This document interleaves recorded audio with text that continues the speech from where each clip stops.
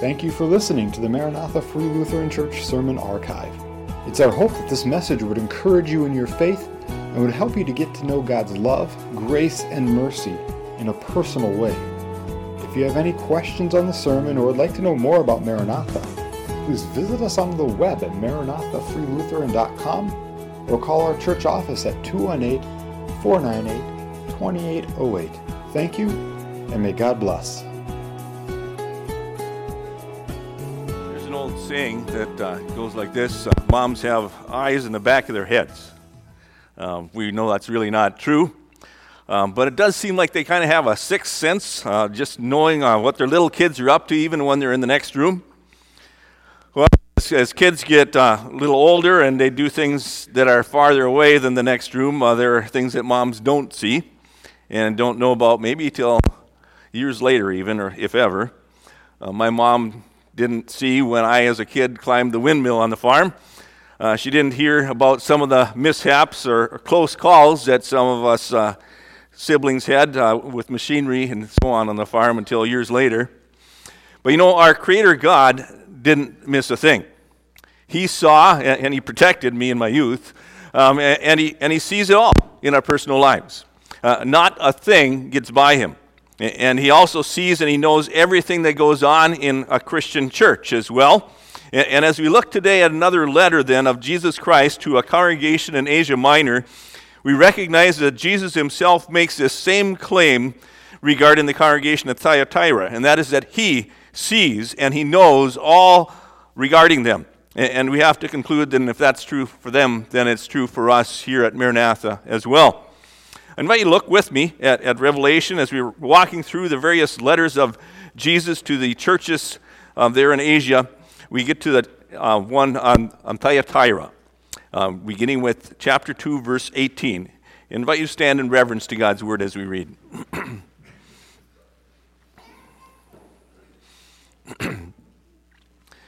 And to the angel of the church in Thyatira write, the words of the Son of God, who has eyes like a flame of fire, and whose feet are like burnished bronze.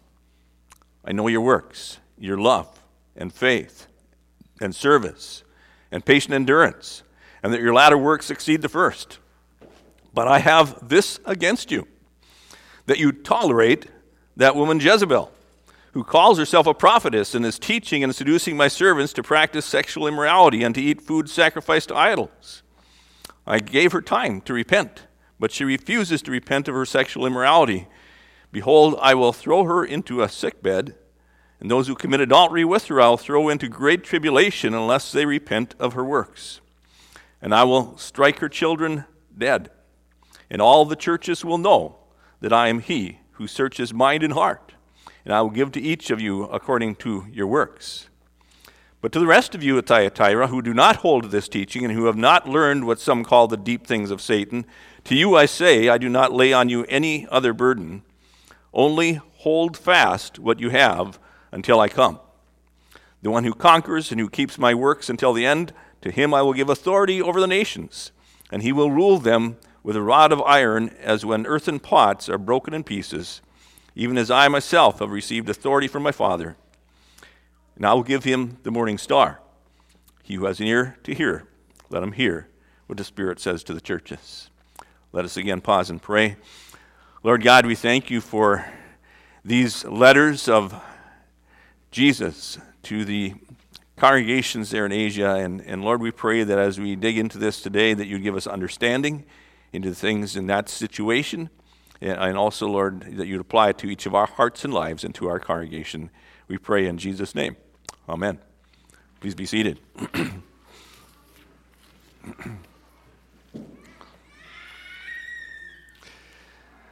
So as Jesus dictates a letter for the Christian congregation there at Thyatira, how does he describe himself? Back in chapter 1, John described Jesus as the Son of Man. Here in verse 18, Jesus declares himself to also be the Son of God, which means that he is not a created angel or human being, but he's one who was and who is eternally of the same essence as God the Father, and he is the sinless Son of God who took on human flesh and who went to the cross to die in the place of sinners in order that they'd have forgiveness of their sins. And he is also then has earned the right to be both the judge and the savior of the human race. Brighton says about him this: he holds within his hands the destiny of the entire human race, the world itself, and all of history. Jesus also says about himself here that he has eyes like a flame of fire. As the Son of God, he has penetrating vision from which there can be no concealment. In Hebrews chapter 4, it tells us this: there is no creature hidden from his sight, but all things are open and laid bare to the eyes of him with whom we have to do. To have all of our actions and our words and even our thoughts laid bare fill us all with embarrassment and shame, as we know that we stand then guilty and condemned before a holy God. And the vision that John describes here of Jesus is of the Son of God, who not only sees all things, but whose eyes burn with a righteous anger against all agents of darkness and enemies of the truth, including those that were part then of the congregation there at Thyatira. He says one other thing about himself here. He says, I have feet like burnished bronze. And folks at Thyatira were familiar with metalwork and the process then of purifying it and making it strong and solid. And so to them, Jesus declaring his feet to be like burnished bronze would symbolize an absolute purity and inflexible integrity. Jesus is saying that he has a firmness and a determination to trample underfoot what is impure in all enemies of the truth. As we think about Thyatira here for a bit, just a couple things in background there. It was a commercial center with a trade route, or right on a trade route, and one of its major commodities was textiles. Thyatira was especially known for purple-dyed fabrics. And you might remember, tells us in Acts about the first convert at Philippi was a lady named Lydia, who was a seller of purple fabrics. And she came from Thyatira. Thyatira was also known for its bronze and silver smiths and for its pottery. And each of those crafts then had their own guilds, kind of like a labor union, except that those guilds also were their social connections, not just their employment. And Christians at Thyatira then had to choose, I should mention about the guilds. Guilds would hold some yearly festivals in the temple of Apollo, which would then involve some sexually immoral practices. And so Christians at Thyatira then would end up having to choose on if they would participate in those things, and if not, that they would risk losing their jobs. And I'm just speculating, but it's perhaps even why Lydia moved to Philippi, was because of that.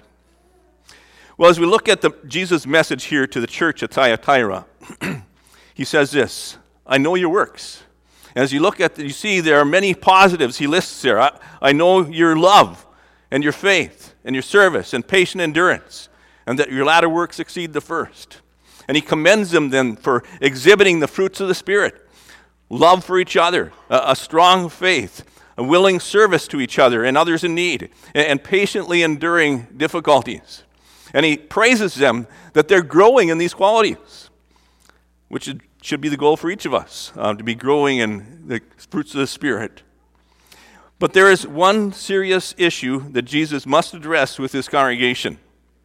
So many positives, but he says this: you've got to deal with Jezebel. I have this against you.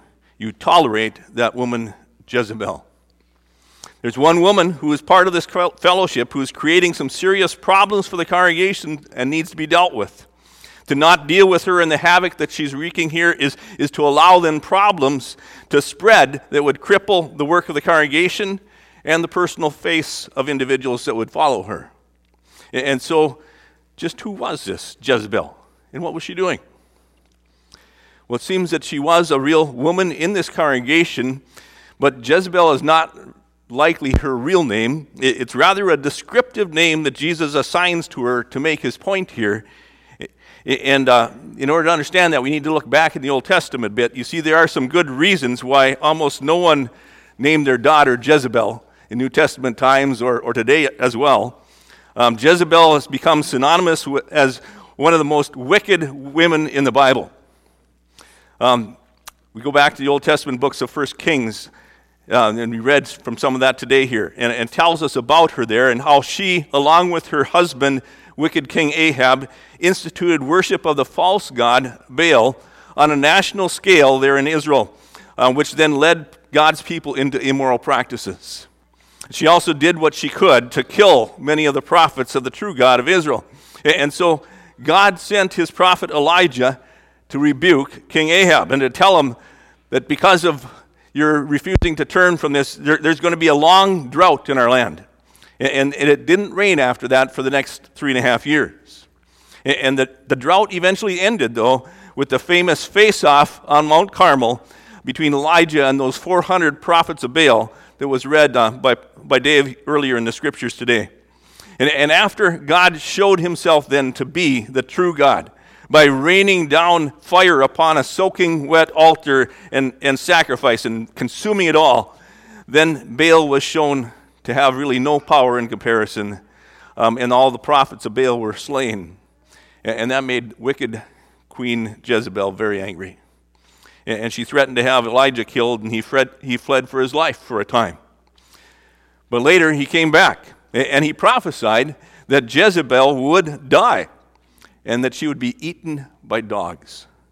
And a few years later, sure enough, King Ahab died. Jezebel was thrown out of her palace window and died. And stray dogs came along and ate most of her body before she was buried. There you have it, the summary of the Old Testament character Jezebel. Well, who was this woman here at Thyatira that Jesus refers to as Jezebel? Well, we don't know much about her beyond what's told here in Revelation chapter 2. She considered herself to be a prophetess, and it seems that she was claiming that God told her that she and others in the congregation at Thyatira should just go along with participating in the guild activities that would include then those times of worship in the temple of Apollo and participating in sexual immorality there and eating food that was sacrificed to the idols there. Well, now, what's the big deal about going along with something like that? Does a little sexual immorality really do any harm?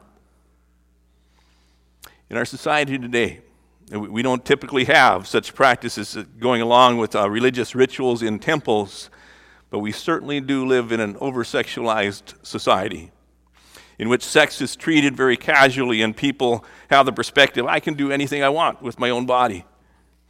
And unfortunately, that mindset then has creeped into and permeated even much of the Christian church. And so that instead of people looking to God and his word to understand his created design for each of us as male and female genders, and understanding that sexual expression then is meant to be only in the context of a heterosexual marriage relationship, people instead end up looking not to God's word to understand, but instead looking within themselves and then coming up with all kinds of additional gender options and sexual practices. But when we fail to see our bodies as part of who God created us to be, and we instead think of our bodies as maybe kind of like a machine that we can just use however we feel like, we're left then with a continual confusion about who we even are. And instead of finding sexual freedom, we end up with enslavement to physical passion, which pulls us away from the Lord. So how should the congregation at Thyatira deal with Jezebel? And how should congregations today deal with Jezebels among them, who would encourage compromise with other religions and worship of false gods, and who would encourage sexually immoral lifestyles? Well, Jezebels are not to be tolerated and allowed to lead others away from the Lord and his word. And they need to be confronted with their sin and even expelled from the fellowship. And the one thing that Jesus has against this congregation at Thyatira is that instead they have just tolerated it and they have allowed her to continue influencing others in the congregation. And Jesus says to them essentially here, you need to deal with Jezebel. And if you won't, I will. Look at verse 21. He says, I gave her time to repent, but she refuses to repent of her sexual immorality. Behold, I will throw her into a sickbed, and those who commit adultery with her I'll throw into great tribulation, unless they repent of her works. And I'll strike her children dead. Now, how does Jesus say that he will deal with Jezebel and those who follow her? Verse 22, I will throw her into a sickbed. Well, it seems she probably deserved that, right? We think. But he also says in verse 23, I will strike her children dead. Yeah, that sure seems severe to us, doesn't it? Did they do anything to deserve that? We don't really know. But this brings up a very interesting issue that I think we need to wrestle with. And can we confidently say that certain people deserve sickness or death? We need to be very careful on that one.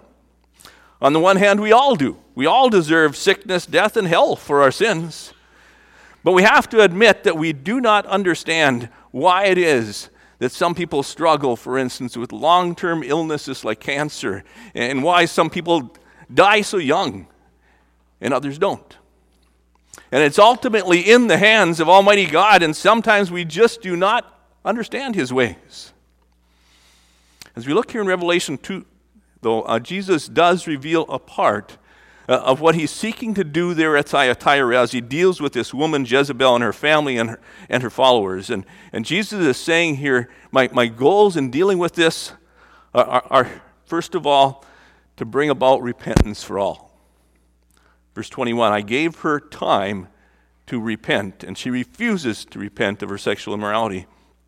You see, that is Jesus' desire for each and every sinner, that they would repent, that they would turn from their sinful ways, and they would find forgiveness of their sins through his death on the cross for them. And if they will admit their sin and turn from them, there is forgiveness.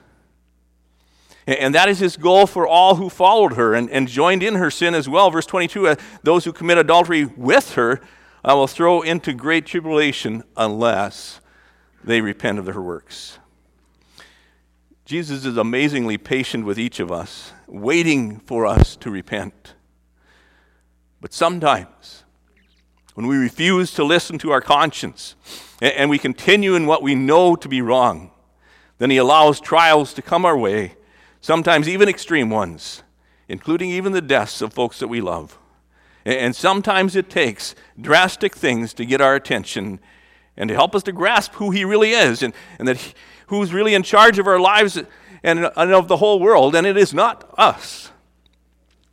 So Jesus reminds the folks in the congregation there at Thyatira, and he's reminding us here too then of his goals and what he brings about in our lives, and that is first of all that he would bring people to repentance, and then also that the congregation here would know who he really is. Verse 23, and all the churches will know that I am he who searches the mind and the heart, and I will give to each according to your works. Do we here today fail to grasp just who we are dealing with in life at times? Jesus Christ, the all-powerful Son of God, who has eyes like a flame of fire and who sees and who knows everything about us, and who will one day be judge of the whole human race. The one who has our very lives in his hands, and who in order to turn stubborn sinners to repent of their sin, at times lays affliction upon them. The one who is also the Lord of the church, and who will not be mocked, but can choose at any time to dismantle a congregation if they will not allow his word to reign supreme. This is who we must all deal with, individually and as a congregation. He's also the one who loved us so much that he was willing to die for us, that all repentant sinners would have forgiveness of their sin and eternal life. As we think about it, Old Testament Jezebel did not repent, and God dealt with her in a very sobering way. She was killed and her body fed to the dogs. Jesus said that he would deal with Jezebel there at Thyatira as well if she did not repent, by putting her on a sickbed and even bringing death in her family. So how do you and I want to deal? Well, how do we want him to deal with us? How much better it is if we will live our lives in daily repentance and faith.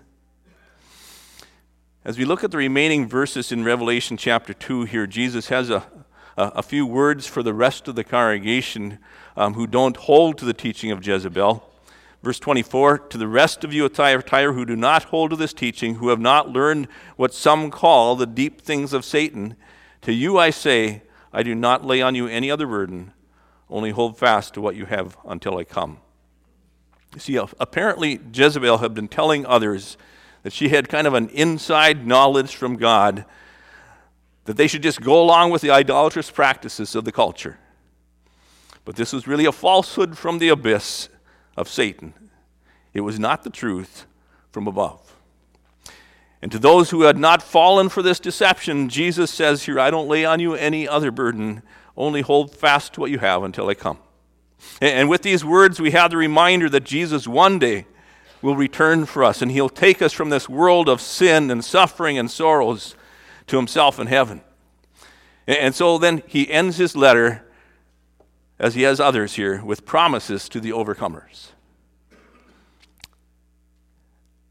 To the overcomer I will give authority over the nation to rule with a rod of iron, he says here. And you know, it's hard for us to picture just what Judgment Day will be like someday. But we're told here and other places in the Bible as well of believers in Jesus Christ sharing with him in judging the nations. There's a similar passage it tells us in 1 Timothy chapter 2. The Apostle Paul there states, if we endure, we shall also reign with him.